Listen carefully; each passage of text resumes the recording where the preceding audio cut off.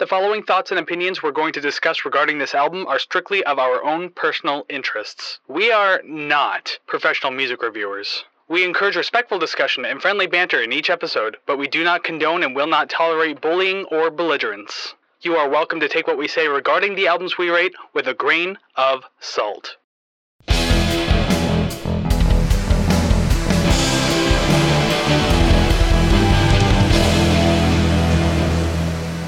Well, hey there, everybody, and welcome to another episode of the Rate the Record podcast, episode 74. Yay! Please, no more. It's the sequel to the N64, the more forgotten console that no one ever played. Faster, louder, bigger, stronger. Shaped like an oblong. Yes. Anyways, your weird shaped hosts for the day are Chris and Savannah, who resents that statement. So do I. I've gained some weight since the pandemic, and so my shape is definitely different than it used to be. It went from the panty 10 to the panty 20. Oh, God. Something along the lines of that. This shirt used to be baggy on me, so that makes me even sadder. This shirt's new, but thank God it's new. And I'm down here. Anyways, while we wallow in our own self-pity about all the weight we've gained, welcome to the Rate the Record podcast. We're glad that you've joined us here today. Join us for this spectacular, wonderful episode, one that's been hinted at and foreshadowed for a very long time, but we'll get into that momentarily. First, I do want to indeed officially and formally welcome you to the podcast, as I already did, but I'm just saying it one more time because we are glad to have you here.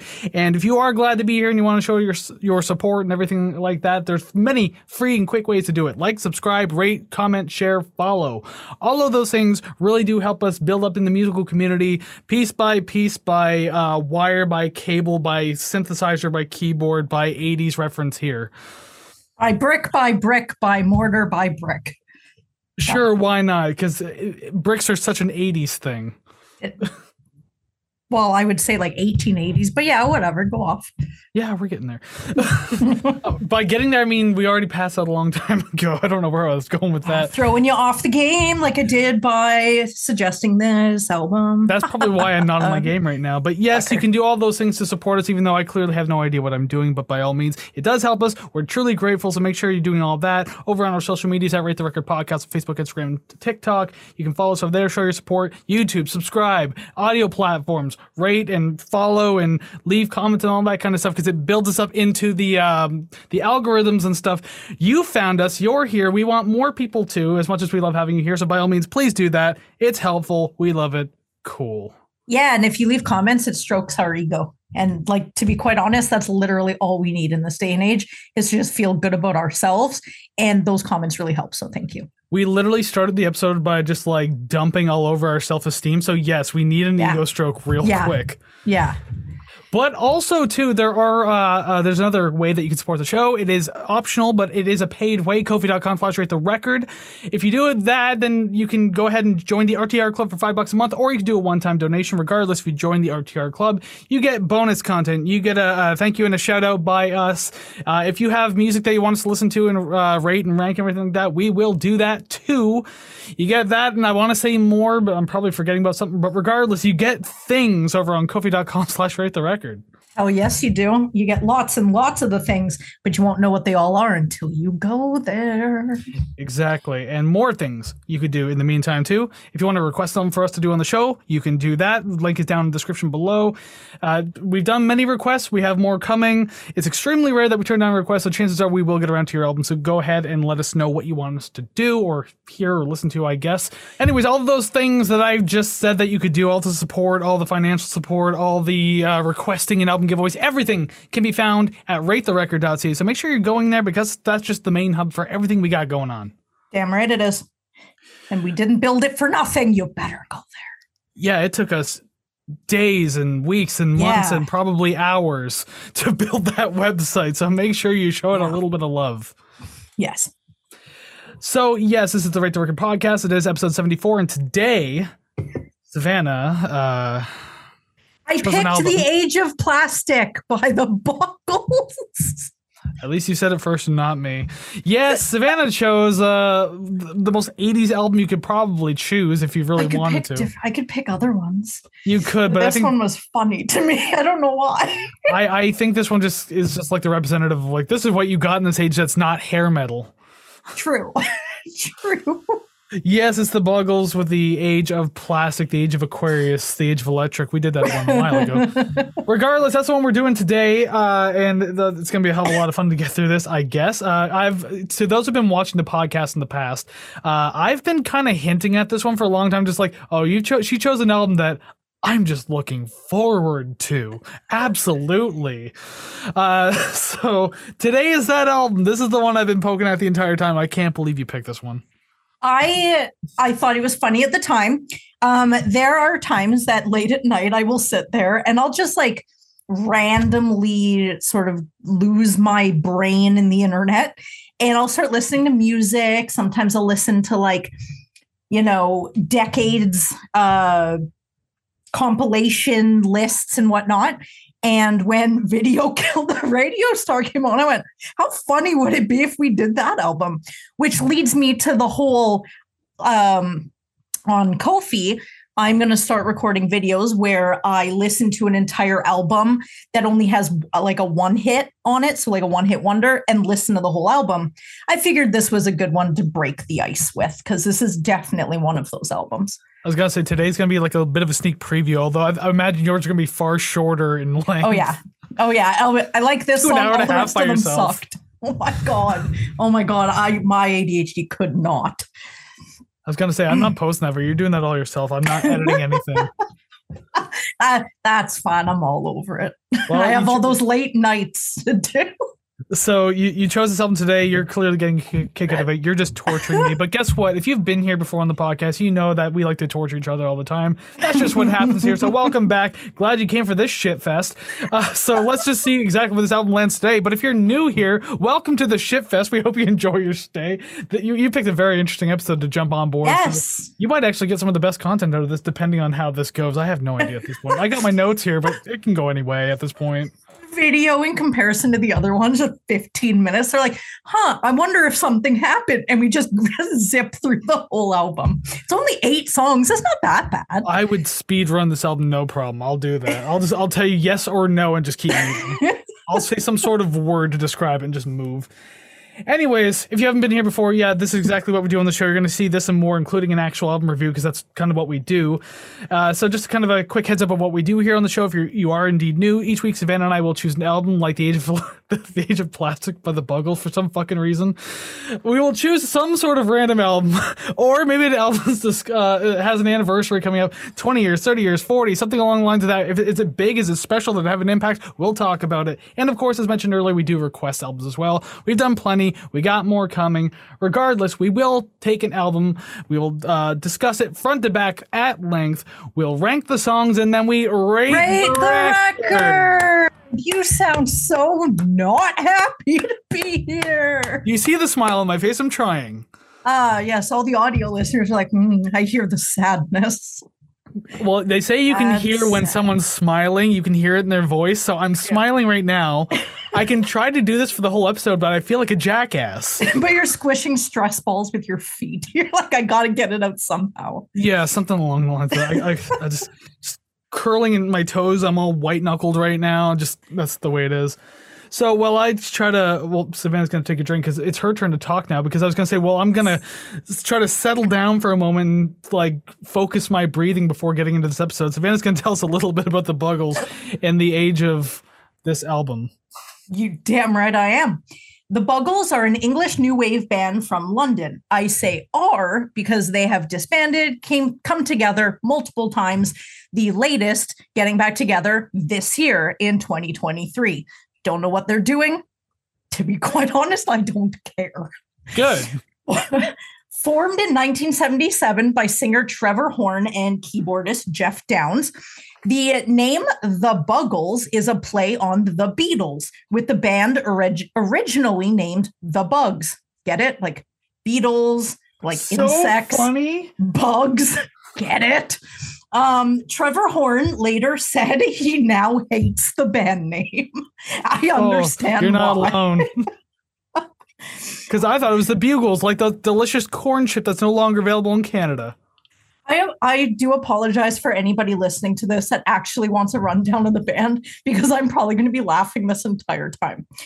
Horn and Downes met while auditioning Do they have fans? for Tina for Tina Charles's backing band. I've never heard of Tina Charles, but it was said that she had provided the female vocals for Video Killed the Radio Star on the demos.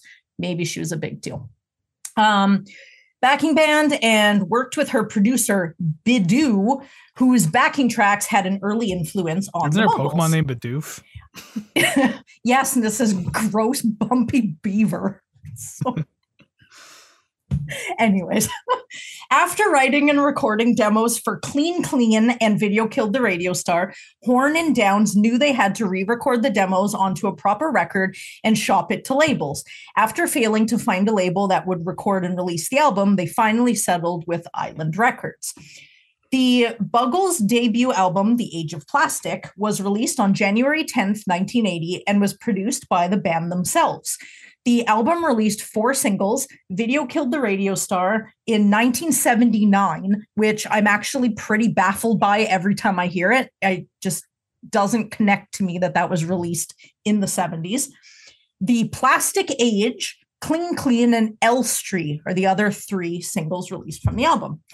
According to my extensive research, wink, the album is a concept album with lyrical themes of intense nostalgia and anxiety of the possible effects of modern technology. Oh, that's why they reunited then, because welcome to 2023. Nerds, if you ask me. Okay. Well, I mean, they are talking about computers and stuff. Nerds. The Guardian... I'm sorry. I don't know if I can read this without laughing. Do it. The Guardian called the 1999 re-release, quote, awful beyond measure, and called reissuing it wasteful and stupid. They should be fined just for re-releasing it. Hold on. But All Music gave it 4.5 out of 5 stars. You pricks. We're no longer good friends of the show. You're done. So I guess the record is as polarizing as it can get. So it seems. Awful and a 4.5. Wow. I do have a couple side notes about Trevor Horn himself, because after the Buggles, he did a couple noteworthy things, and then he just is a music producer now. Probably does stuff with the Buggles, but clearly hasn't released an album or anything. They've only released 2 albums. That is it. So in 1980, Trevor Horn and Jeff Downs joined the band Yes for only 1 record, 1980's Drama, and he actually co-produced their 2 follow-up albums, where he produced the ABC record Lexicon of Love, which is dear to my heart, and I found it pretty cool to know that. Perhaps telling, because that is definitely peak synthy 80s as well. Relax by Frankie Goes to Hollywood. Cry by Godley and Cream. Kiss from a Rose by Seal. Can't Fight the Moonlight by Leanne Rimes, and All the Things She Said by Tattoo were all produced by Horn. He will never be hard up for funds, I'm sure. Kiss from a Rose alone. Right. Buddy, you made bank. You sold that to Batman Forever. Or the amount of times that you've heard All the Things She Said, like even now, 20 years later. Y'all like fake lesbians? Yeah. Oh my God, right? That shit reminds me of 9th grade. Holy crap. Yeah, it is a high school thing, ain't it? Yeah. But yeah, he clearly was in demand at the time. So. Are you telling me this album had no accolades? Besides a 4.5 from fucking All Music? I couldn't find anything like noteworthy, to be quite honest. Oh man. So if there's an actual like I'm gonna be bullying a lot in this video. If there's actual like I was gonna say Age of Plastic fans out there. That's not how it works. If there's any The Buggle fans out there, don't listen to me. I'm a dumbass. Okay, just let me have my fun. Tell me how much you love the band. It's all good. This is just discussion. In 1980, now it doesn't list any U.S. charts because they are a British duo or band, right? So, UK album chart hit 27. Canadian albums, because we're in Canada, number 83. Well then. Yeah. At least you're in the top 100. That's what I'm saying, right? That's what you say to someone when you give them that plastic gold star for participation. And then they go, oh, it's such the age of plastic. And then they throw it away and you're like, wow, he was ungrateful. Jesus. Okay, I'm going to put a 1 next to that 8, so you're down to 183 now. Okay, we don't usually do this, especially this early into the show, but what do you think I'm going to rate this album? Because this one's been hyped up for a while. 63. Like even? Let's go even with a margin of error of 2% on either side. So 63, give or take 2%. I'm writing that down. Yeah. Cool. You want to do mine, or is it just is it funnier to see what you did? It's funny to see what I did only because like I've been hyping this up more than you have, and this has been the album that you chose. Yeah. And so if you think I'm gonna love it or hate it that much, I'm curious to know where your headspace is when it comes to my score. Yep. I feel like 4 songs in, you're like, fuck this shit. I'm only doing this because we have a show to do. That was me when Brooks and Dunn happened. It's a couple of their songs, not too bad. Other songs, not too much. I disagree. Anyways, it's time to start this album. Yes. So let's get it started. Episode 74, The Buggles, Age of Plastic. Let's go. Song number 1, The Plastic Age. Oh, you clever bastards. Right. I wholeheartedly request that for these 8 songs, you start them because I am just dying to know more than any other show we've done. Oh, by the way, Spotify has like 2 other tracks. Yes. Like Islands and something, techno pop or whatever it was. Yeah. We're not doing those ones. Those are apparently just bonus tracks, so those don't count. And as is tradition on the show, we don't do bonus tracks or anything like that. Just original releases on the day they came out to the world. And also the Johnny on a Monorail very different version. We're not doing that one either. No, we're not. Just the original. I didn't even listen to that one. No, me neither. As soon as Island started, I was like, no, I'm good. I didn't know that at first. I was cleaning my room and that song came on. I'll tell you right now, I fucking hated Islands. I thought it was one of the worst instrumentals I've ever heard in my life. I hated it. So it's a good thing I didn't have to score it for this album. There's a Kajagoogoo song of the same name. Kajagoogoo. And it kind of has the same, I like them, they're good. It kind of has the same vibe. So I just turned it to that song instead and went, yeah, I like this one. It's all right. Well, The Plastic Age, did they think they were clever by doing that? By like, the Age of Plastic, let's call this The Plastic Age. Anyways. I constantly type in the wrong album title because of that. I would just type in the wrong song title because I'm just more familiar with the album title. Yeah. So my first note, I'm going to read verbatim because it's kind of like 2 sentences here. It's right off the top of the song too. The 1980s are no excuse for that bullshit telephone ring keyboard sound. That didn't sound good on my Yamaha keyboard 18 years ago, and it didn't sound good in the 80s either. That started the album, and that started on me on a sour note. That's what got you, the very first note. Because I remember when I was like in my young teen years, and this keyboard behind me is not that keyboard. This is a better keyboard. I had like one of those shitty Yamaha keyboards that had built-in speakers. It had that telephone ring sound. I have one of those. It's not shitty. It's just old. It's not my Korg Triton though. I wonder if we had the same one. Anyways. Anyway, yeah, so I remember hearing that sound effect on that keyboard way the hell back when, and I remember even thinking at the time it sounded terrible. Yeah. And then hearing it on this album, the color left my face, and I put my head in my hands. I was like, I thought I was done with that sound forever. It's haunting you. It's coming back. Oh, thanks. So yeah, that's the way the album started for me. I got more notes, but now you can carry on. My first note was the intro is strange, and I'm not sure it really adds to the song at all. I don't know. A lot of points. I don't know if it was the intro before the telephone ring, but it didn't seem to add too much. Although this is exactly what I thought this album was going to sound like. It hasn't really let me down going forward. It was really what you hear here is like, okay, this is pretty much what. They're not going to throw me too many curveballs as the album goes on. Yeah, but, spoiler alert, this is what the entire album sounds like minus 2 songs. But this chorus is incredibly catchy. So I feel like it kind of sets it apart from the majority of the album. Like, we're obviously going to get there and talk about specific songs. Excuse me. But there are a lot of points that are brought up at the very beginning that can just completely paint the entire album and you would be accurate. So yeah. I So just going forward, I tried writing some good notes. Like, because I didn't want to just be completely like dickish and just tear the album apart. Because the thing is, it's not all terrible. Like this album has moments on it. It's not the worst thing I've reviewed on this show. I'll say that much. Yeah. I think that honor still belongs to Brooks and Dunn. That was like 48%. No, that was Tom Petty. I think you chose that one too. Fuck. I did. They're both terrible. I thank you. You know what? I'm not even going to justify it. I'm just going to say that my music taste is too advanced for you. Says the person with only one album in the A tier, but okay.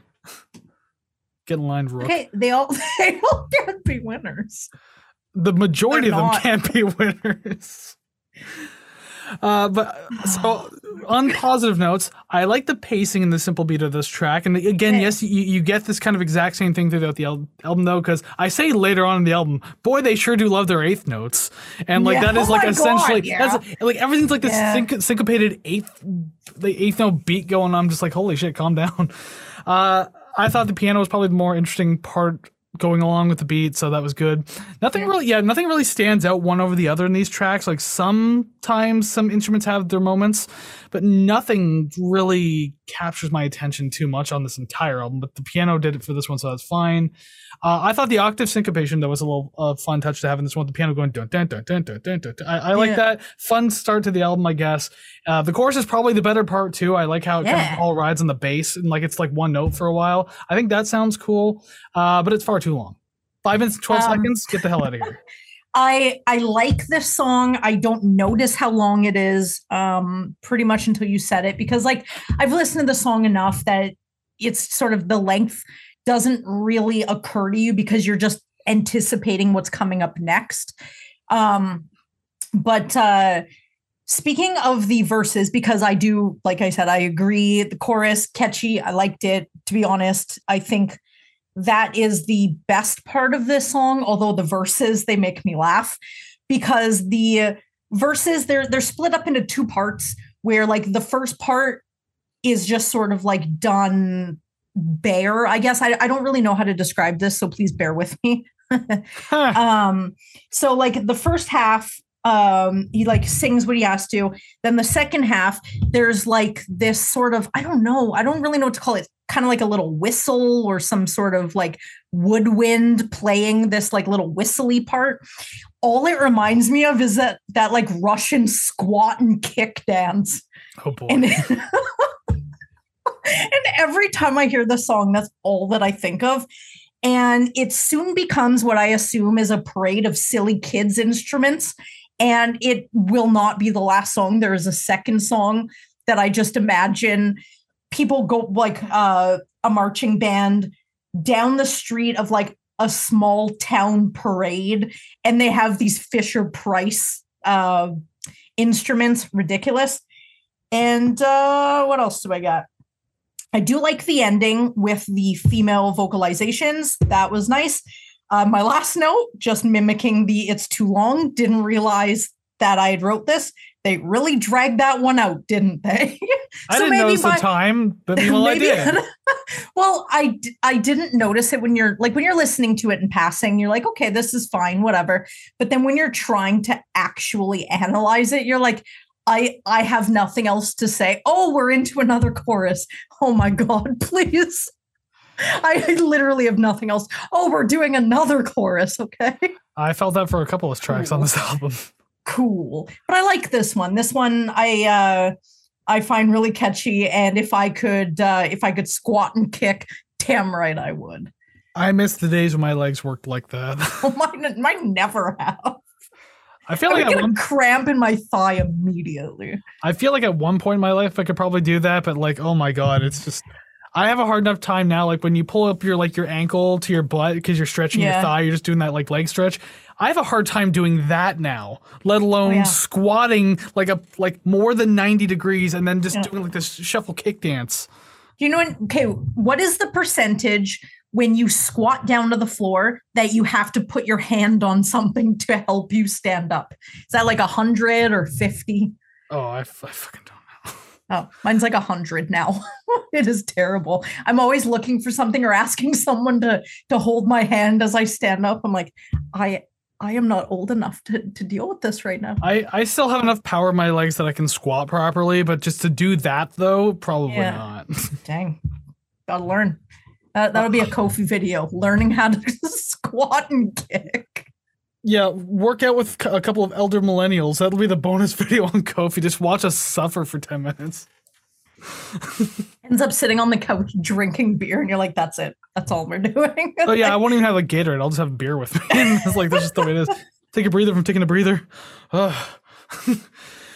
right, God, the one everyone's looking forward to now. Song number 2, Video Killed the Radio Star. So I go from good to bad real quick in this one. Bonus points for the fretless bass at the beginning. That sounds really nice. I like it. Those points are immediately subtracted because of the rest of the song. Oh, boo. Come on, give some points to the bass. I did in the beginning. Come on, but then you immediately stole them back. You gotta... It's like cinema sins when they'll take a sin off, but then they'll just immediately put it back on the very next thing. It's like, I'm allowed to do that too. I guess. So what was bad about it enough that you had to take that away from the bass? It's annoying. All of it? Yes. Every single bit of it. There's not a lot about the song I truly enjoy. I will say that it's bouncy and danceable if you're into it. So there's a positive note to say. Have you ever liked this song? Like, has it outgrown its welcome, or have you hated it from the beginning? I don't think I've ever hated it, but I've never loved it either. Like, I've obviously known about the song for fucking ever and ever. Oh, yeah. But I mean, I think it's one of those ones that I just mindlessly listen to and don't even think about.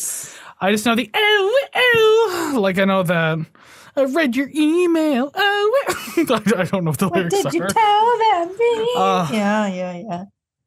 But yeah, it's just one I mindlessly listen to, but I do love the idea of how tremendously outdated this song is, because back then, obviously, yeah, music videos were new and that was going to take over, and people were like, "Oh, radio's going to die now." Blah blah blah. Spoiler alert: that not only did that not happen, but video is essentially dead now. Music videos only appear on YouTube. There's no much music's a reality show thing, so is MTV, and radio's actually improved to the point where terrestrial still works and satellite has gotten big. So guess what? Radio killed the video star. I was just gonna say that. Yeah, pretty much. And my first line, you've pretty much already touched upon it. Not one person listening to this show right now has not heard this song, whether purposely or against your will. Even if you didn't know the name of the band, you've heard this. Yeah, 100%. I do want to warn you. I guess you already know. You've listened to the record, but I want to warn everyone. This is the first in a line of songs, and I'm probably going to get so fucking pissed by the very end. This is the first in a line of songs that only has the repeating song title for the chorus. I swear to God, there's only 8 songs on this record, and I think 5 or 6 of them do it. It is not a showcase in fabulous songwriting, and I really feel bad saying that, but the chorus is where you get them. You don't just say, "This is the song, Kid Dynamo. It's Kid Dynamo. That's what the song is." Stop it. Say something about him, and I'm gonna shit on it in the next song. I'm sorry. When we get there, yes. Right? Wait, is the next one? Thank God. Yeah, it is after this one. But for Video Killed the Radio Star, I have so many fucking grievances with this. I don't know if you want me to break them up or just blast right through them. Tell you what, let me to do a couple more notes here. Please, yes. I don't know. I only got a couple more notes anyways, because again, I didn't want, because I think it was maybe anticipated that I was going to have a lot of bombastic notes on this album. Yeah. But I actively went into this, first off, not knowing what the rest of the album sounded like outside of this song. Yeah. I didn't want to purposely be an asshole about it. So it would have to be drawn out of me. I mean, hey, if you want me to re-review this and just be a complete dick, I'd be glad to do it. Ko-fi.com/rate the record. It's just a video of you throwing it into a bonfire and that's it. Oh, it'd be more graphic. I'd put it in the toilet and take a shit on it live on camera. Oh, gross. That's fucking gross. All right. Man. Or I'd just grind it up with a mortar and pestle and then feed the dust to the lead singer. If you can get by his guards and his Rolls Royce. Yeah, his robotic guards. Oh, the Astro Boys. Oh God. Oh no, not them. Oh my lord. So this isn't exactly a positive note, but the background vocals were like a lot louder in the song than the foreground vocals because like there was processing on the main vocals. Like it was like a megaphone or over the phone type sound. Yeah. I don't know. It was an odd imbalance to me that the background vocals were like way more forward.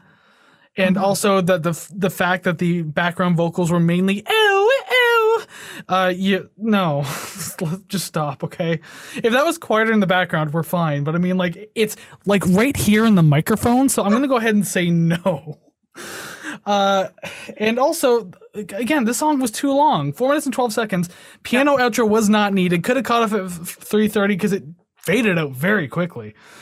And then of course the ending with the loop for a little while. Like I wanted to strangle something, but there was no one in the room, so I had to strangle myself. So I had an adventure with that one. And the only line I have about that outro loop, I wrote specifically, why, how, why, stop it, make it stop, why, how, though, why. Okay, good. You laid me some solid foundation for my launching off point here. I feel like the ending playing out and then coming back for a nice instrumental version of the song was solely hey, I mean, if you ever want to use this in a movie, there was no need for it. During the end, the signature oh was repeated quicker than the song proper, and it feels like a child fucking around with the sample pad.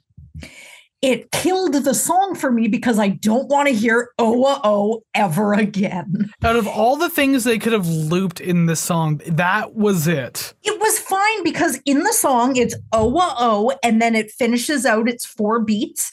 And then it does it again, but it's like appropriately spaced, sounds fine. At the end, it's like, oh. I'm like, I fucking want to kill somebody. I hated that. I hated it so fucking much. I do want to say that I understand the cultural impact of this song and the time it came out in, and the fact that it was the first music video played on MTV. But the overexposure of this song has turned it into more of a novelty than when it was released. And I will listen to this as an 80s compilation only. Even then, I don't know if I will.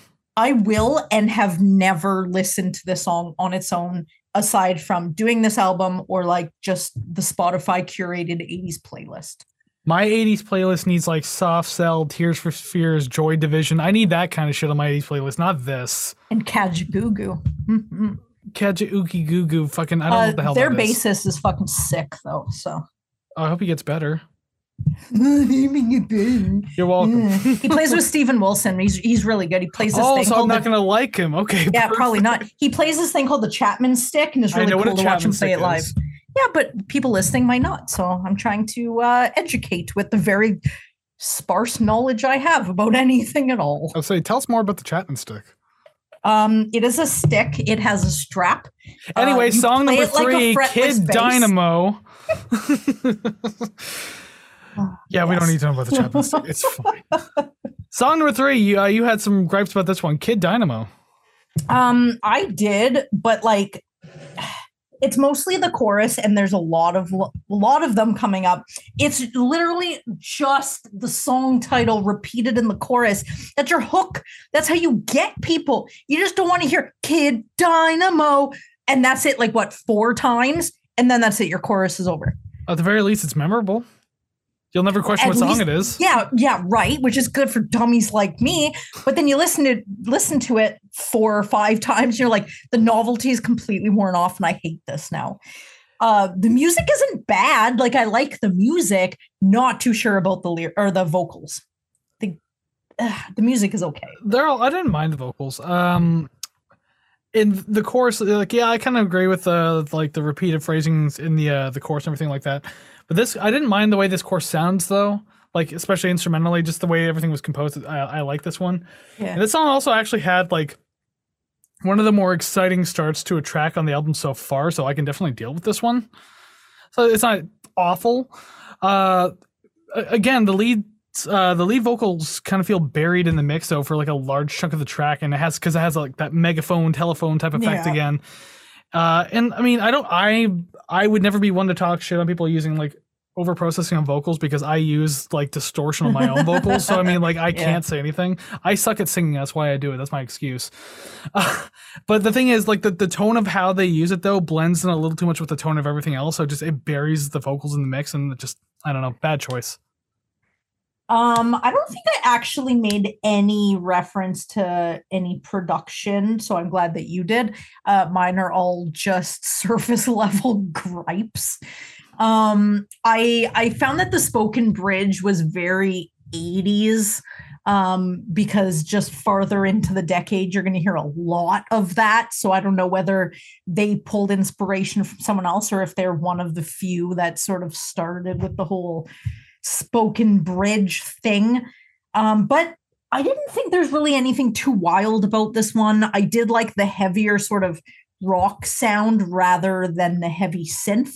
So that was kind of different. But aside from that, I kind of found this song fairly basic and just sort of when it plays, I won't turn it off, but I probably won't pick it as a standalone track. And meanwhile, I actually liked what the song had going for it. It's not super great composition or anything like that, but because it already did feel different from the other tracks, I was getting behind it in that, especially coming off Video Kill the Radio Star. It's just like, okay, this I can deal with this. Just anything to get you out of that song, right? It's fun enough overall. So I mean, like whatever, I give it points for that. Fair. All right, we'll move on. Halfway point of the album already. Song number 4, I Love You, parentheses, Miss Robot. Oh my God, did you also want to sing Danger Zone when this song started? No, because the first thing I thought was like the title, I Love You, Miss Robot. I'm like, what are you, fucking Gary Newman? Yeah, nerds. He has a song called Our Friends Electric, and like that's literally about like, I believe, robotic prostitutes. 1, didn't know that. 2, have definitely heard that song. And 3, has absolutely nothing to do with this album, but go ahead and listen to that song because that song is sick. That album, The Pleasure Principle, is sick. I own it. Never heard the entire one, but I have heard that song, and I absolutely love that song a lot. So, because I think M.E. is also on there, which is a fantastic song. There's a bunch of good songs on the album. I love it. But look at us talking about Gary Newman and not the Buggles. Normally when we're doing an album that one of us doesn't really want to do, all we do is start talking about something album adjacent. So this is not surprising. Or if you look back to Brooks and Dunn, when I my most infamous bit of doing the hedgehog facts. One day when we do like, so I'll forgot all about that. Spoiler alert, I didn't hate this one as much as Brooks and Dunn or anything like that, but next time we do an album where I feel that way, I'm going to do something like that again. Like, I don't want to overdo the bit, but I'm going to do something a little wild next time a bad album comes up. Can you tell me how a zebra earns its stripes? No, because now you brought it up. I have to just think about it on the spot. Dang. Okay. Why don't you do it? You have an internet. You have the internet. Yeah, but like, you know what happens when you rely on me? Nothing. Nothing happens. You barely show up for episodes. You I'm wearing pajamas on my lower half. So am I. I'm even using my orthopedic slippers. Oh my God. I'm wearing sweatpants and a pair of Crocs. So well, at least my footwear is actually benefiting my body. Oh my God, only because I don't really want to talk about this album anymore. You chose it. I don't care. I have 2 pairs of Crocs. One of them is like light green. The other one's like a light coral. So I call them... I don't want to talk about your Crocs, so I'm going to talk about this song. I call them Honeydew and Cantaloupe. Oh, I'm going to cancel your ass. Anyway, I don't want to talk about your fucking Crocs are ugly. Don't care, not even up for debate. Listen. Platform Crocs. Though. Yeah, I bet they are. Now you're a Spice Girl. Anyways, this song has thumpy bass, and I thought that's super cool. It helps drive the song forward. Yeah, I like how Danger Zone starts. You know, I know Danger Zone. I can't think of the beginning. Yeah. Like, obviously, the hook is in my head. Highway to... Yeah, we know that shit. I had to sing the beginning to get to the hook, because I had no idea what song it reminded me of. But if you listen to it again with that in your mind, or after listening to that song, it's there, unless I'm just messed up and it's only there for me. Who knows? Probably. I said, who knows? Nobody I was going to knows. say your mental stability has been proven to be off on this show, so by all means, we already know. I didn't just call you out. You've been doing it for 74 episodes. So I found this song kind of has like this weird charm that I kind of like. I don't know what it is about it. It's not too bad. Well, because it feels more chill than the other tracks so far. Yeah. There's definitely a come down. Like it still has like life to it, but I mean, it's it's not as much as the other tracks. Let's say that much. I kept thinking it was an instrumental because I don't remember any of the vocals because they are so demure to the song. But the song itself, it's not that bad. I actually kind of liked it. Yeah, definitely not that bad. But again, this one went on just a little too long. Yeah. Again, I even looked. 3:30 would have been a good mark for it to stop. I know this is like That's this could be funny. radio average the album. This one could have been it, and then it just stretches on for like another minute and a half. Like no. That's really funny you say that. Now I'm going to read this verbatim because this is exactly what you said. Not really down for the song being 5 minutes long. By the time I had enough and wanted it to end, there were 2 minutes left. So it must have been a natural end to the song, but then they just pushed it and you're like, no, this would have been perfect if you had just shut up right here. Because I definitely felt that. So yeah, and the fact that they say this is a concept album, so maybe that's why they stretch the songs out. But not concept albums don't necessarily need to have you stretch on forever to feel like the story's continuing. Each song is part of the story. It's okay. You don't have to like go impossibly far just to show the narrative of things. Well, they could take all the extra time that they unnecessarily tack to multiple songs and then just throw in another song. I'm sure they wrote another song for this album. There's no way they did a re-release with 2 extra songs. They could have just taken off some of that extra time and slap on Islands and call it a day. Oh, the album score would be so much lower if that song. I don't know if I said it off camera or on camera, but that song fucking sucked. Worst instrumental. On. Definitely on. Oh yeah, I guess maybe I did, but just what an awful instrumental. Like there are parts of it that I enjoy, but then for the most part, it's like this is garbage. Yeah. I was afraid of scoring the song too because I was gonna be like, oh, this is one's going through her eyes, isn't it? Jeez, we're doing this. Call back to Dream Theater. Yeah, but thankfully it didn't. That's no good. That's good. It just only went close to her eyes. That's it.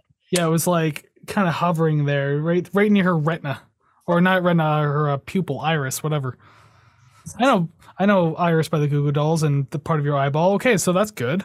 That album that song's on is sick, and I want to actually add it to the list. But I always turn it off before Iris comes on because I'm so fucking sick of that song.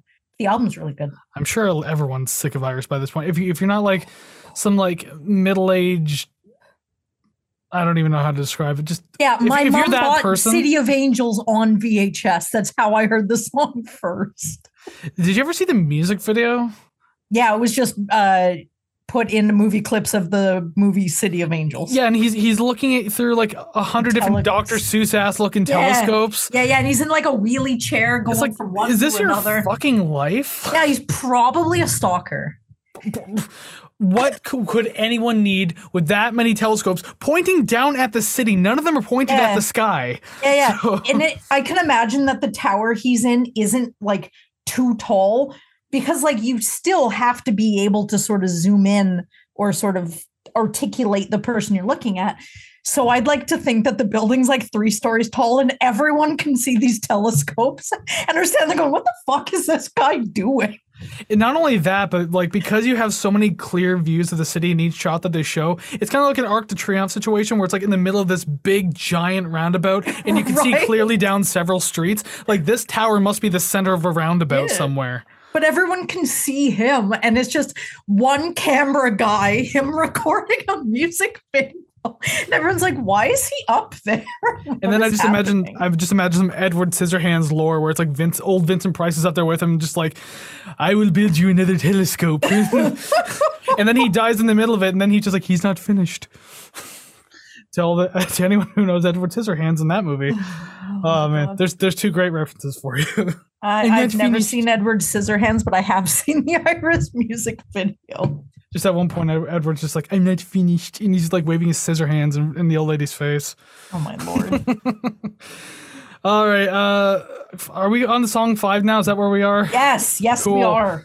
Song number 5, Clean Clean. We've gone so far off the rails, I forgot where the fuck we were. I do want to say, though, that this song sounds like it invented the 1980s. You could say that about Video Killed the Radio Star. No, this invented it. I would say that about Video Killed the Radio Star, though. I don't know about this one. Fuck that. They both sound the same. They all sound the same. Well, yeah, and then how can you point this one out over like everything else then? Because I wrote it down. I had to read it. There is no bit of my consciousness that I write down that isn't necessary for other people to hear. I don't edit myself. Everything that ever comes out of my brain or my mouth, someone has to hear it. Welcome to the Rate the Record podcast, where that's been happening for far too long. Season 5, Savannah's out. Oh yeah, and we're getting close to season 5 too. Yeah, I know, long time coming. New host needed. Or maybe I'll try to solo this shit and see what happens. All right, so Clean Clean, song number 5. Yes. The organ at the beginning immediately says to me, yes, I'm interesting, and this is the second half of the album, so this is going to be neat. But then the guitar said, LOL, never mind. Because then it just went back to being the Buggles. Yes. Something different was happening, and I was liking it at the beginning. I was like, okay, they're trying something new on the second half. Never mind.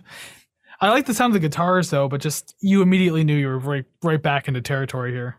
Yeah, because their chorus is literally clean, clean, do-do-do-do-do-do-do, clean, clean. That's all they say is the song title. And at a certain point, start to fucking annoy me. It's getting pretty close. Actually, funny enough, so first off, I did write, I wrote specific verbatim, what an awful hook. Like, right? What an awful hook. I said That's it all twice. it is. It's just, all it is the song title. I don't get it, and I hate it so much. But, and I hate saying this, I think I would start to ironically like this song and then actually like it, like most of the kitschy stuff I like. I'm like, it'd be so hilarious if I listen to this song. Then I start to listen to it on my own, and then I go, fuck, I actually kind of like this. God damn it, I can't tell anyone. That literally happened to me while listening to Mother. Right? At first I was just like, God, this kind of sucks. This is stupid. Like, why does anyone listen to this? And like a year later, I'm just like, yeah. And then anyone asks you if you like them, you're like, I haven't heard too much, and you won't tell them that you like it. And then I'm just like, oh, the one female singer in the band, God, she's awful. She got such a nasally voice. And then like a fucking year later, go back to the wild. I'm just like, oh God, now I'm singing it. Yep. It gotcha. She's not that bad of a singer. But yeah, as I said, my first point about the chorus though is what an awful hook. And my second, so when I was first listening to this album, I just kind of had it on the background. Video viewers will notice that my background's slightly different. This is not the final form of what my room's going to look like. This will look very different soon. I'm trying something now while I'm moving things around. Regardless, I digress.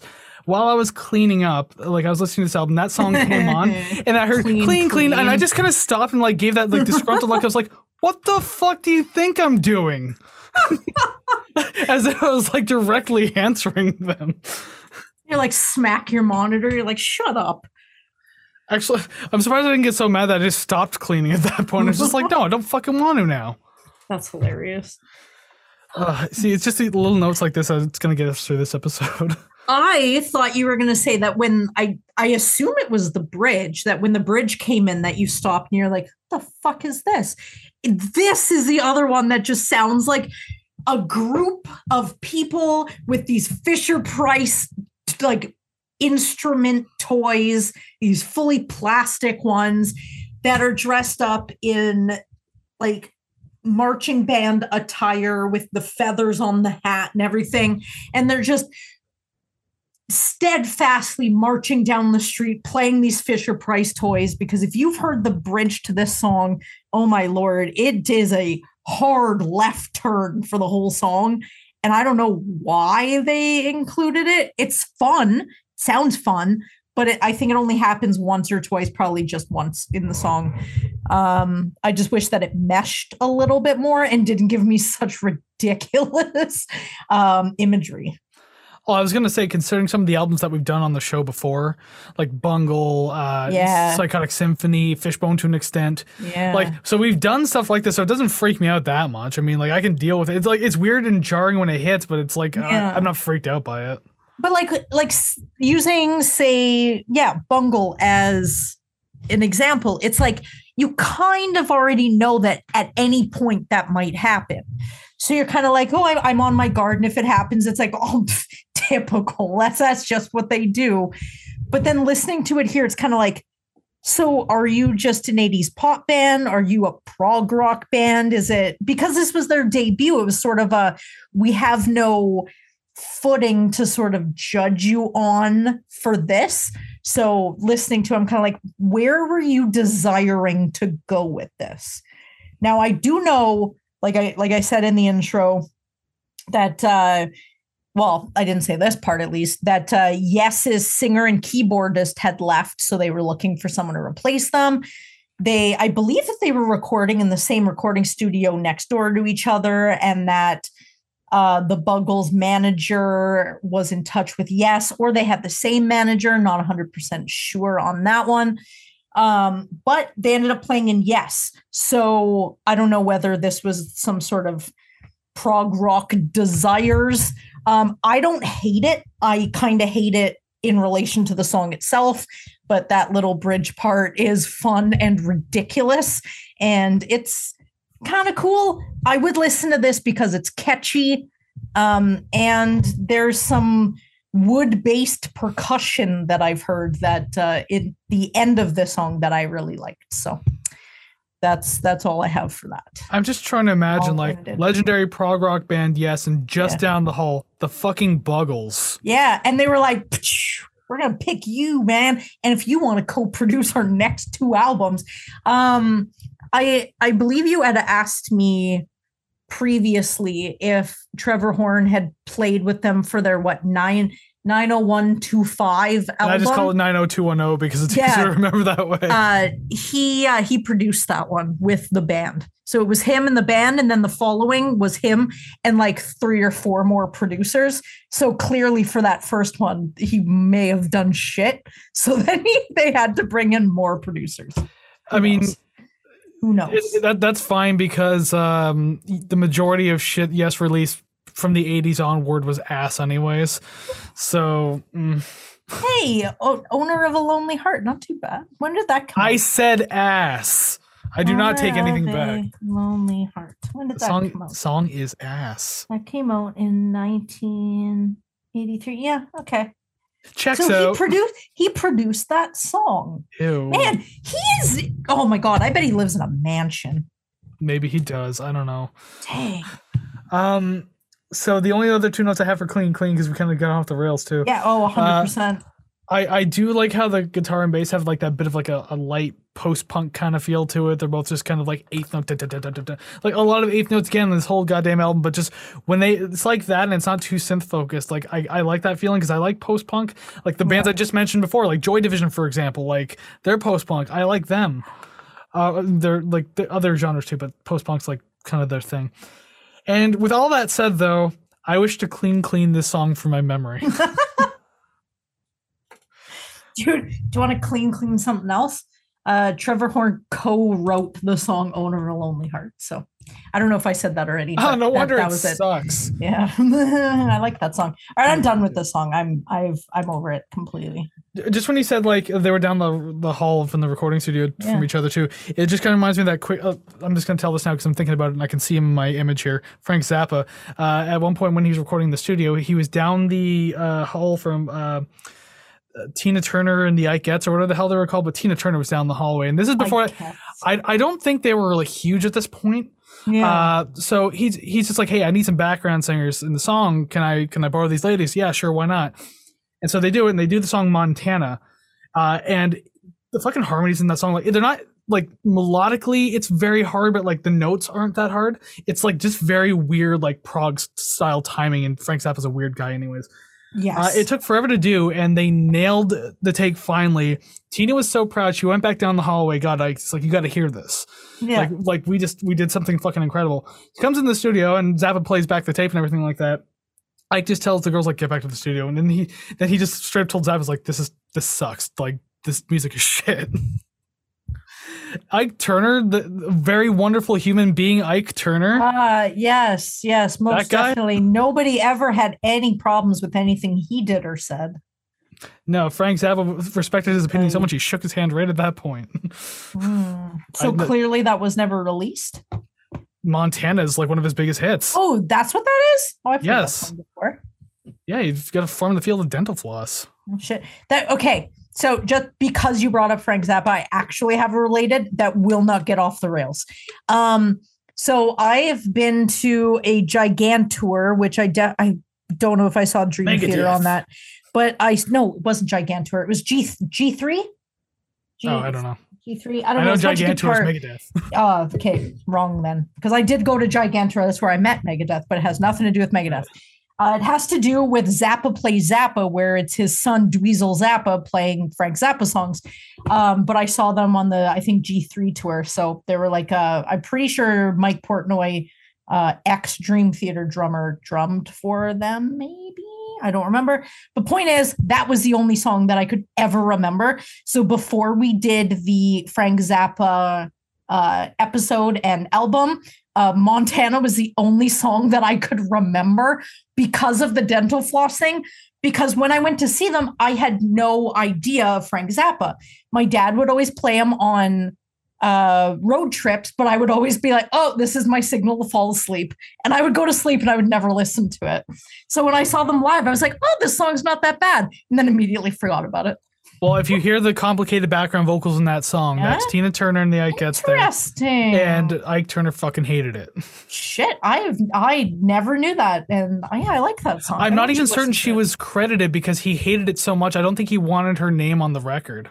Really? What? Especially because especially because he was trying to build them up at the time. So it's like, oh, if you're on this shit, you're never gonna get anywhere. Yeah. Well, what a dickhead. Is he dead? Maybe. I don't know. Sorry, has he passed away? Has he yes, passed? He did. Has he passed on violently? Shit, he passed away a while ago. 2007. I hope he choked on a dick. I don't know.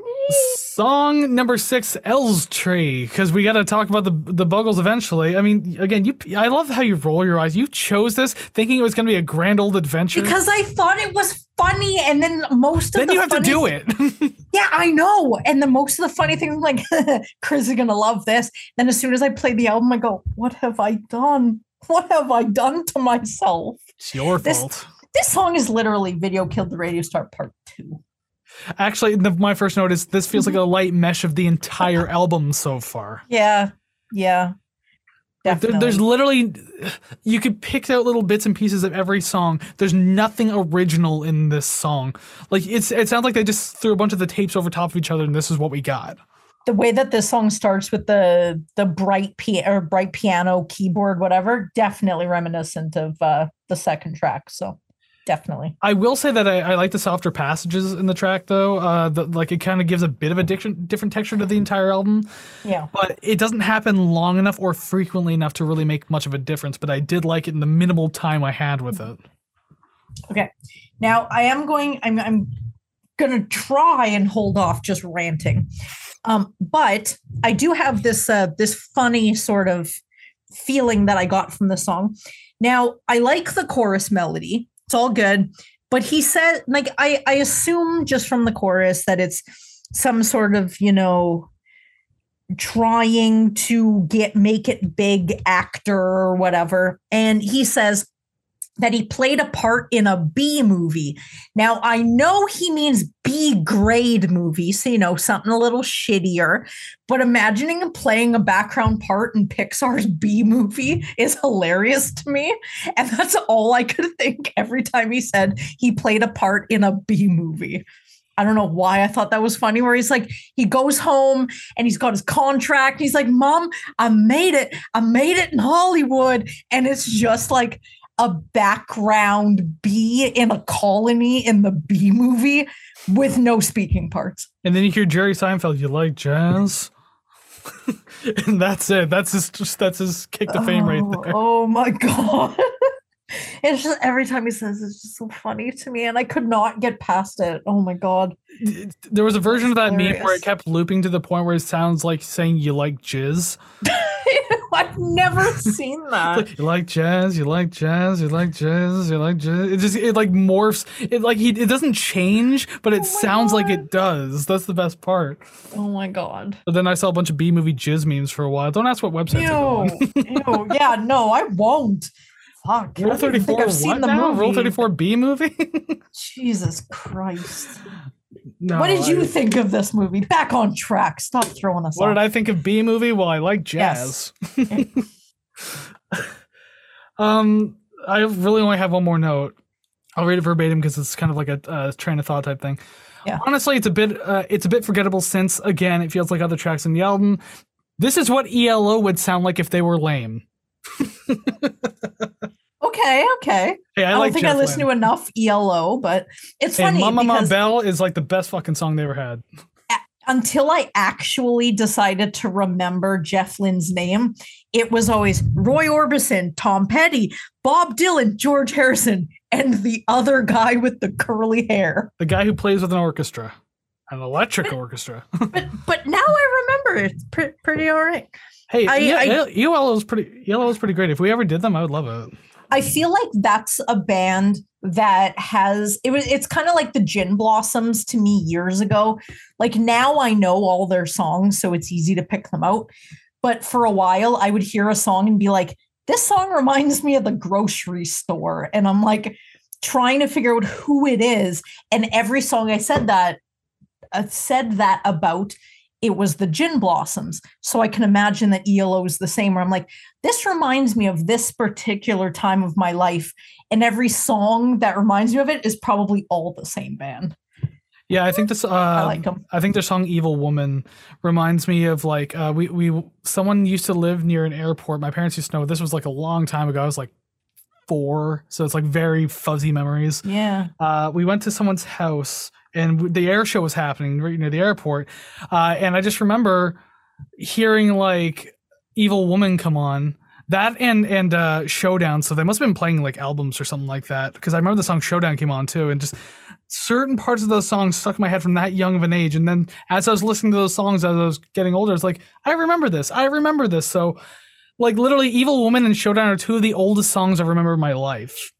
It's the just to add to that, mine is Steely Dan's Do It Again.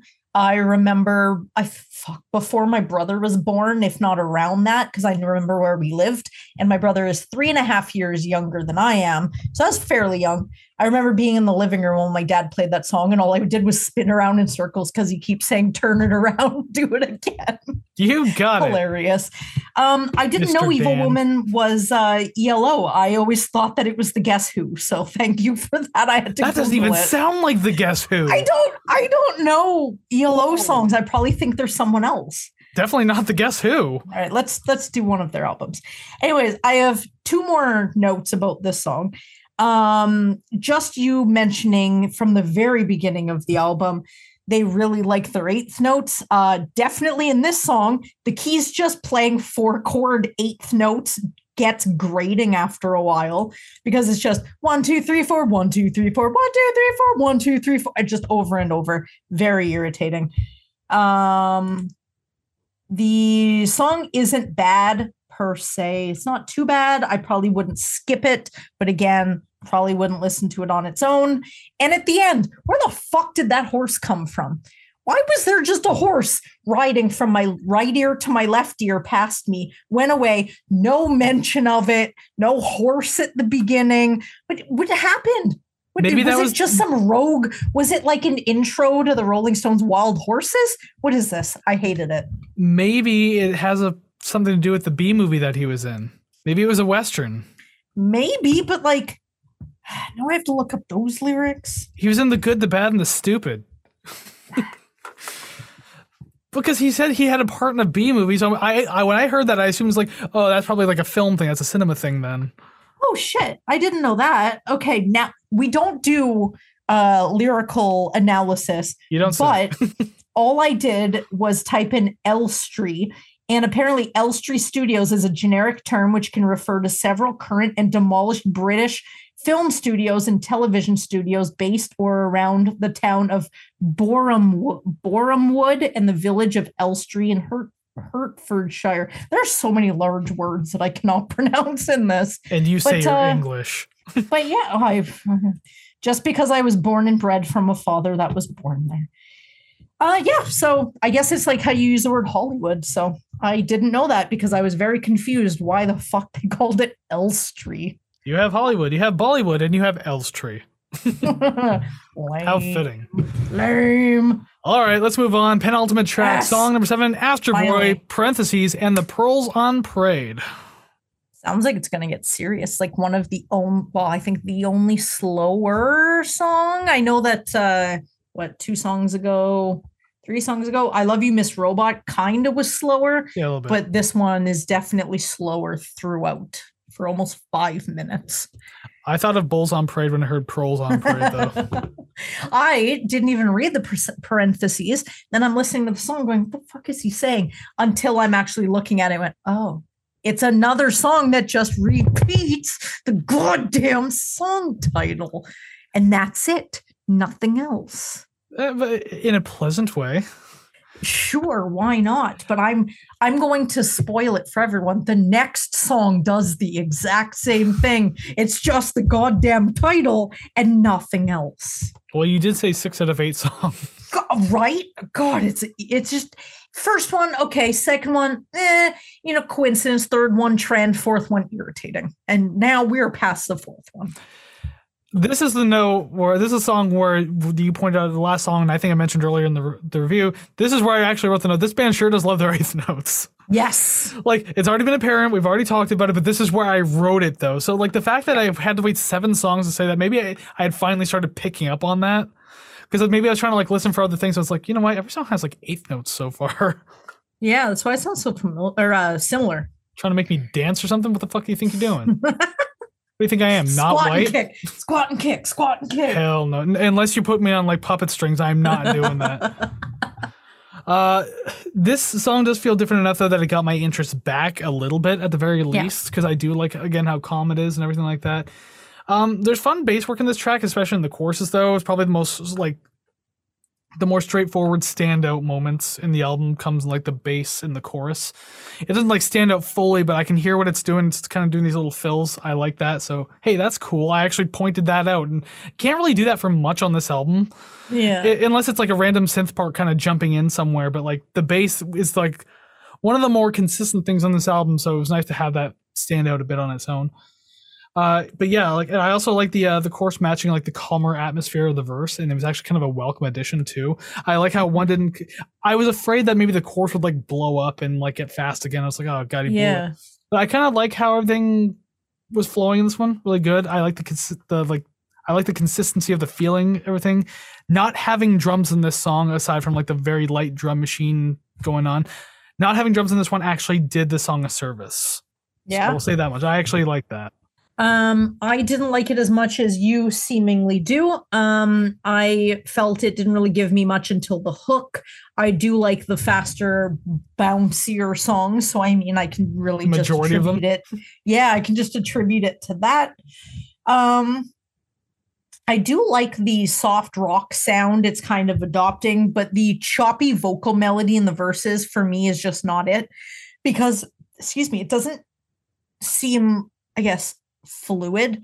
It seems more like separating each syllable and singing it like this, and I can't get over that. It's really fucking annoying after a certain while, and it's kind of like, okay, like I didn't realize that maybe this was a concept album about like technology. Maybe the way that he's singing is kind of representative of that. Those are all things that I learned later after doing the review. So I mean, please don't come at me if I've read this completely wrong. Although, you know what? No, at me. I want to learn. But the electric guitar I wrote that the electric guitar felt like Slash soloing during November Rain, because it felt like there was nothing happening. And then it was just like this fucking 4 bars, not even 4 bars of like electric guitar. And I can imagine them just standing on the top of a mountain, just going at it. And then the rest of the song keeps going. And then the guitarist is like, what the hell? I thought there was more to this. That's it. But then he's stuck at the top of the mountain with the rain and everything. And then the helicopter's not around to pick him up. See, first off, that's not the first time you've ever mentioned November Rain in the Slash guitar solo. I know. So it's weird that you come back to that. And second off, I would have gotten more Brian May vibes. Because his solos weren't so grand Queen, and right? fantastic. Yes. Yeah. Like he had like he's got a very specific tone, and that's kind of what I picked up from this one. So that's the guitarist I would have thought of, although not super relevant anyway, so whatever. I don't listen to a lot of Queen, but Neither do I, but I know a handful of tracks. If I could pick someone else that it feels like the solo feels like, that'd be great, because I do remember mentioning Slash, but I'm more familiar with Slash, so I guess and you really literally mentioned him standing on a cliff top in November Rain playing the solo. Right? It's like, so you've done this before. Right? Getting stuck in a loop. You're getting stuck in the O loop. I want to kill myself. See, you said that before too. You're definitely in the O loop. Fuck. Well, just to end off this song, because I hope I'm not in a loop. I say that, although my last line is literally just repeating what I said at the beginning of the song. In all capital letters, and it just sings the title again through the chorus. Why is that what you do? Well, it's a good thing they only released like 2 albums. That was it. Yeah. But they learned their lesson very quick. I was kind of reading about like Trevor Horn's production and whatnot, and that sort of the synthy sort of 80s sound is kind of his signature. Aside from the popular songs that I had listed at the beginning, like, Tattoos, All the Things She Said, or Leanne Rimes' Can't Fight the Moonlight, those don't have like 80s, they're not pinned down to a specific time. So I'd like to know at what point he stopped doing that. I wonder if it was like January 1st, 1990. He was like, all right, I ain't doing that shit no more. No, thank you. Well, I don't know. Cause then Kiss from a Rose felt very of its time, but not synthy though. So I don't know. Interesting. Anyways, we'll move on, because we've actually been going on longer in this episode than I thought we were going to, which this always happens. When we think it's going to be a short episode, we end up like going on 10,000 tangents. That's where the most tangents are. Those are the most like gold mine episodes if you want to get into the brain of us. Yeah, if you want the best of episodes, like episodes like this are it. I swear to God, like the shorter ones usually just do better. Definitely, and we drink while we're recording, so that does not help, but it also doesn't hinder. Well, maybe hinders. I think it helps, because I think it makes it funny. Unless you want to actually just hear music and not hear us fuck around. Sorry. We're in the wrong place, my friends. Hop on the monorail and get the hell out of here then, because you're in the wrong podcast. And song number 8, Johnny on the Monorail. Sounds like a fast-paced 80s song already. I guess fast-paced, but it reminds me of the rest of the album, though, so whatever. The instrumentation, the vocals are actually pretty decent at the very least. I like how everything kind of goes together. Has another post-punk feel to it, kind of like Clean Clean did. Mm-hmm. So I pointed that out again just because I like that sound. The chorus reminds me of that Great Big Convoy song. I actually mentioned a song that it reminds me of, Juice Newton's Queen of Hearts. Oh, well, there you go. We both thought of something. Yeah. Then. Oh, hell yeah. I like that song. And the chorus is so like American country in the 80s. So is the convoy song. We got a great big convoy across the USA. Oh, my Lord. It's a really weird clashing of styles, because you have that post-punk in the verse, and then you have like this weird country-ish type feeling in the chorus. It's strange. And once again, this is just one more note I have. It's a long one too, long-ish. Again, could have ended around the 3:30 mark on that low drone and echoing voice. I love how we agree on this. On the low drone and echoing voice, it's an ominous note to go out on, would have worked perfectly. The only good that came from the extra 2 minutes is this female vocalist gently singing the name of the song. That sounded nice. I enjoyed that, but this song stretched far too long, because it's just under 5.5 minutes. Okay, so I only have 3 points. They're all those. Oh my God, pretty much. Now, all caps lock on. The chorus doesn't feel like it matches the song, but in order to keep with tradition, the song title is the only words in said chorus. Annoying. Now, I'm sorry, because I hung the guitar behind me, I can hear the You can hear the acoustic vibrating in the acoustic. Yeah, that is definitely not staying for next week. I'm putting my bass up there. Anyways, my last 2 points. I like the ending from 3 minutes 30 on. The female vocals against the quickening music make it sound much more epic than it is. Much more epic than it is. It was pretty nice. And then the electric guitar in there to give more like legitimacy to it. I think that sometimes when they add the electric guitar, it's kind of like, we mean business. We are serious. It's like, ooh, someone knows how to play guitar. Nice. Last note, still didn't need to be 5.5 minutes. No, not at all. So as soon as you said 3:30, I was like, holy shit. Okay, we were so on the same page. So it's weird that we can agree on that stuff, but chances are we're not going to get any matches. Oh fuck no! I don't think we're going to get anything matched. I have like 2 question marks, and that's it. We have 8 opportunities, and I don't think we'll get anything matched up. But we're getting a little ahead of ourselves because I think we're just done talking about that now, which means we're done talking about the album. We made it all the way through somehow, but oh my God, thank you for hanging out with us and listening to us go on to 50% about the album, 50% about literally other things. We hope that's enjoyable at the very least because we get a kick out of it. So, I mean, if you do too, make sure you hit like, subscribe, comment, rate, share, follow, all those things to help support the show. It lets us know exactly what we're doing right and or wrong. Or apparently, I don't know. Yeah, if you want more tangents, my God, I have so many. We want to do special things on Ko-fi, and we need just a special like knockoff episode where we just talk for a while and just shit on things like this album. Yes. Oh, on Ko-fi, let's in real time review Nickelback's The State. That's like their only good album. I know. I want to know how much you think because that's the only one I like. Or let's review it on the fucking show. Whole ass album. No one's gonna listen to that. It's Nickelback. But they somehow have one of the biggest fan bases in the world, so someone's gonna be listening. But anyways, I'll say real quick, like if I had to, like, I usually have to give a quick summary about the albums that I listen to. This doesn't really summarize the album, but I wrote it anyways. My review for the album is, don't quit your day job. What? This is your day job? Well, I heard Walmart's hiring too. Oh, burn. Ooh, just roasted this man alive. Burn. I always write my sort of album, sort of summary, assuming that I'm going to say my score right afterwards.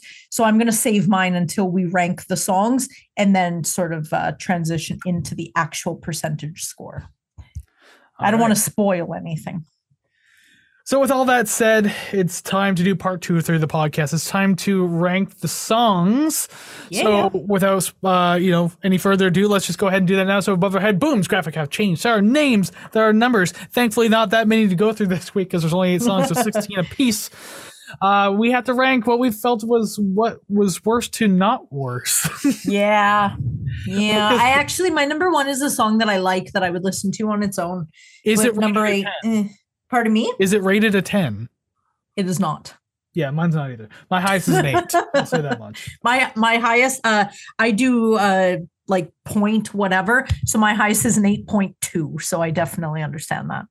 It's so weird that you go like, look, I do the fractions too, but like only by 0.5. I don't do like other decimal numbers. So I used to do that. But there was a commenter that would constantly score their songs and they did it in 0.1, 0.2. And I was like, fuck, that gives me a little bit more leeway. Why have I not thought of doing that? So since that would leave me thinking of songs too much. It's either I like if you're like a 5, like are you on the good side of a 5 or are you on the bad side of a 5? Are you a 4.5? So I mean that's about as much leeway as I give it. I don't want to think about it too much. I just look at it, go, what is the first number that comes out to me when I hear the song? And that's the only number that I write down. I never go back and I redo them. Just that's it, whatever it is. So then when I do this end of episode track listing, a lot of the times I am disappointed because I'm like, no, I wanted this to be higher than the other one, but I have to leave it alone because what I thought the first time, that's where it lies. Yeah, now it's going to be solidified for today. So let's just go ahead and get this started right now. Then I only have 2 question marks. Although I don't think we're going to get any matches. Not at all. I'm not hopeful at all. Well, let's find out. So song number 8, Elstree. Astro Boy and the Proles on Parade. I'm just gonna write Astro Boy, and I'm also not gonna do the parentheses in the editing either. Song number 7, Video Killed the Radio Star. Johnny on the Monorail. Johnny. I just think about Fallout New Vegas and Johnny Guitar was the song. There was never a man like my Johnny. That's in my own head. Number 6, Clean Clean. Elstree. Down on Elstree. Who sings that? That's Bob Seger. Who's it? Bob Seger. Down on Elstree. Oh my god. Song number 5, The Plastic Age. Number 5, Kid Dynamo. Get along, Kid Dynamo. There, I'm bringing all these things in now. What we're gonna say? Oh, I feel like I know what your number 1 is now. Probably. Yeah, we'll see. Number 4, I Love You, Miss Robot. I was wrong. It was that one. My number 4 is Clean Clean. And I think, we're done. We can't match anything. Yeah, so there we go. We're both right. Number 3, Kid Dynamo. Number 3, Video Killed the Radio Star. Ew. Ew, ew. Song number 2, Johnny on the Monorail. Number 2, I Love You, Miss Robot. Oh, isn't that sweet? Number 1, Astro Boy. Number 1, The Plastic Age. Did we have a flipped list again? It kind of looks like it, especially because your number 8 and 7 are my number 1 and 2. My lord. Astro Boy. Now I'm just thinking about Glamour Boy by the Guess Who. The Plastic Age. I like that song. And if that was the only one that I listened to on this album, I would. If not for the squat and kick dance I hear, or the doing stuff and then hearing the bonk bonk of like somebody hitting pans with drumsticks. Oh my God. There are so many audible, I don't know, additions to the song that are so fucking unnecessary, but hilarious to hear nonetheless. You can say that about a lot of things on this album. With that said, we can actually start talking about where we put the album on our rating list because it's time to rate the records. So I guess we'll just go ahead and jump over to the album rating screen. Hey, the album rating screen. Isn't that looking pretty? There's a bunch of B tier albums, but guess what? The last couple of them have been A tier albums. Oh my goodness. Yeah, I bet they were all your choices too. Well, one of them's yours, and one of them was our request last week for Krungbin. That was sick. Thank you for requesting that. Krungbin actually beat out yours on the A tier as well. So it's like number 6 on the list or something along the line to that. Doesn't matter. It was sick. Little behind the scenes, we cannot currently see the album rating screen, so only me and editing can see this. Anyways, yes, it's trying to find out where the Buggles' The Age of Plastic goes. And I mean, obviously, we've showered so much praise on this album today because Savannah chose an obvious winner. Of course, yes. She just likes to do things that are funny. That's all. You just do things the hard way, and I can't wait to see what else you might have coming up in the future. Oh, you're pissed. All right, so I guess I'll go first because you chose the album.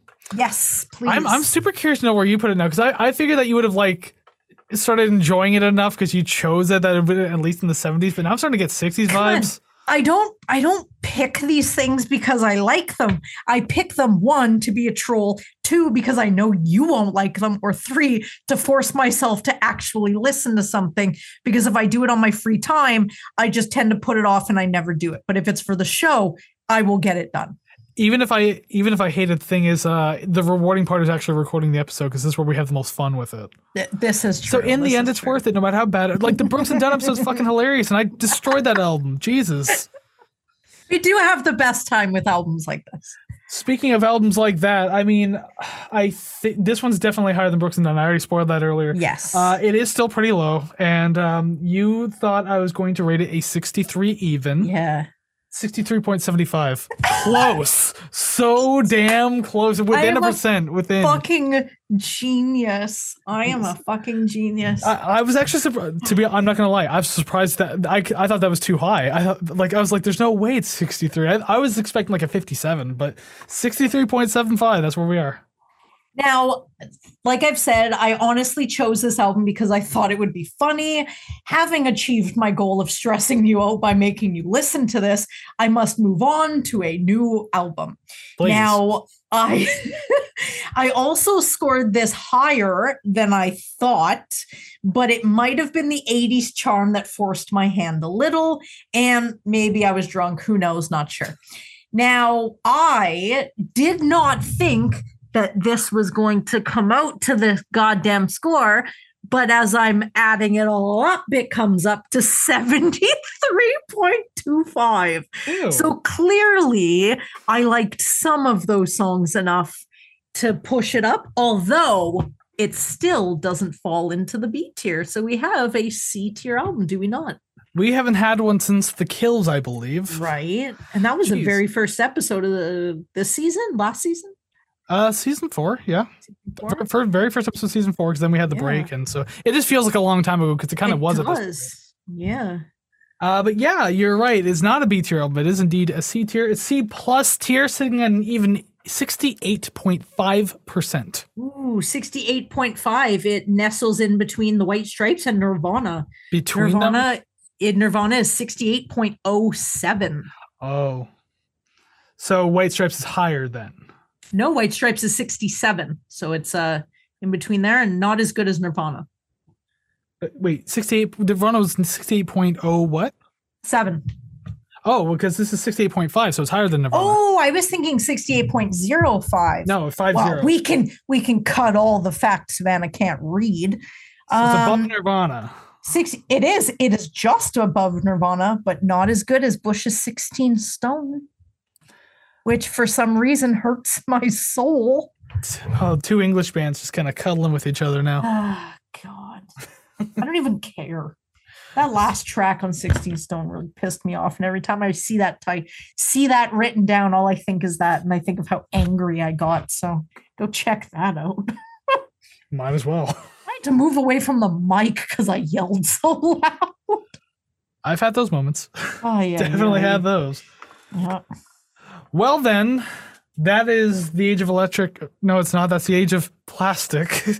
I keep forgetting. Like, now I'm mixing that up because I'm thinking of the fucking band that we did. We're all crazy here. But yeah, that was the Buggles, the age of plastic. Ended up in the C tier. We haven't had one of those in a while, so it's actually kind of nice to have an album that's not B tier. It's kind of refreshing. You're all welcome. I'm not gonna lie though, I was hoping for a D tier. I wasn't. I thought I would laugh really hard if it just somehow fit right into the B tier, and then I could laugh even more. But now it's really just where it deserves to be. I would be nauseous if this made it into the B tier. I would be absolutely just disgusted. Yeah, it's like putting that little bit of poison into the pool, and that's it.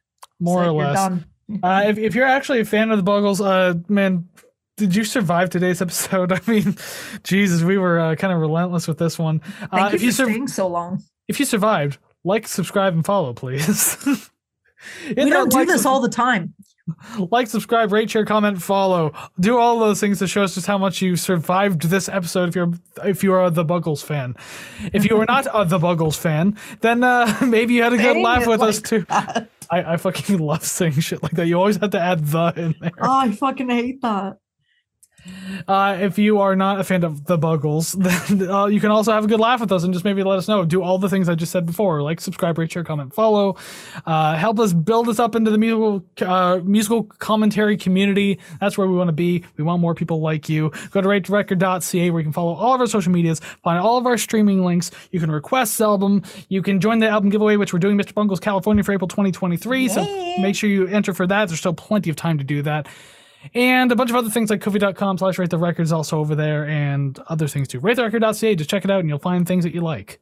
Hell yeah, you will. And if you don't, well, it's your fault. Yes, that's right. Point the fingers back at them. Just for checking it out, we point the finger at you. We pass the savings on to you. Oh, that's my middle finger. Shit. Oh, God. Anyways, yes, we are at the end of the episode. So once again, thank you very much for joining us. Hope you had a lot of fun because apparently we did. Just oh my god, yes. Terrorizing this album, then not talking about this album for a good 60% of the episode. So before we let you go, though, we will say that, well, not say, but I would like to tell you that we'd like to give a little sneak preview of what to expect next week, the type of album that we're doing. It's going to be the third last episode of season 4 as well. So, I mean, yeah, I can't believe season 4 is almost over already. What a crazy run has been. That's your hint. Oh, okay. I was trying to guess the band, but I don't know. No, here's the actual clue. I actually do have a real ass clue. Okay. So next week, at an album that I've chosen, so you know it's going to be another good one, unlike the fucking Buggles. So it's a band that's been around for about 22 years and was formed off the back of 2 members' previous band that crumbled before they broke through commercially. I don't fucking know. I don't even have a joke guess. You could have said the Buggles. Oh, yeah, definitely. Yeah, starting up in 2001. Yeah, they reinvented themselves. That's when they did their 1999 re-release. That was awful beyond words. Oh my god, and they toured it too. Yeah, I have no guess for that. I guess I'm just gonna have to wait till next week. And realistically speaking, too, I'm not even certain you've heard this band before, so that's gonna be really interesting. Just all jokes aside, I know who it is. Yes. I have never heard any of their songs, so this is going to be brand new to me. Yeah, I'm just trying to think. I don't think you would have not even a radio single. I don't think they've had a radio single that I'm aware of. I've heard the band name just through acquaintances and just sort of hey, this is who I'm into. But I've never heard anything, so I have absolutely no foundation on any sort of assumptions. So who knows? We could do some 1970s disco. Well, disco-like, because clearly you said 20 years ago. Yeah, I was gonna say disco revival might have happened in the early to mid 90s, but not the early 2000s. Dang. Okay. Well, anyways, if you can try to figure out who that is, good luck if you can. And if not, don't worry. You can just come back here next week and check it out because we will be doing that episode for 75. Until then, go listen to some awesome music that's not this album. We'll see you again real soon. Take care, friends. Bye. Oh, how evil.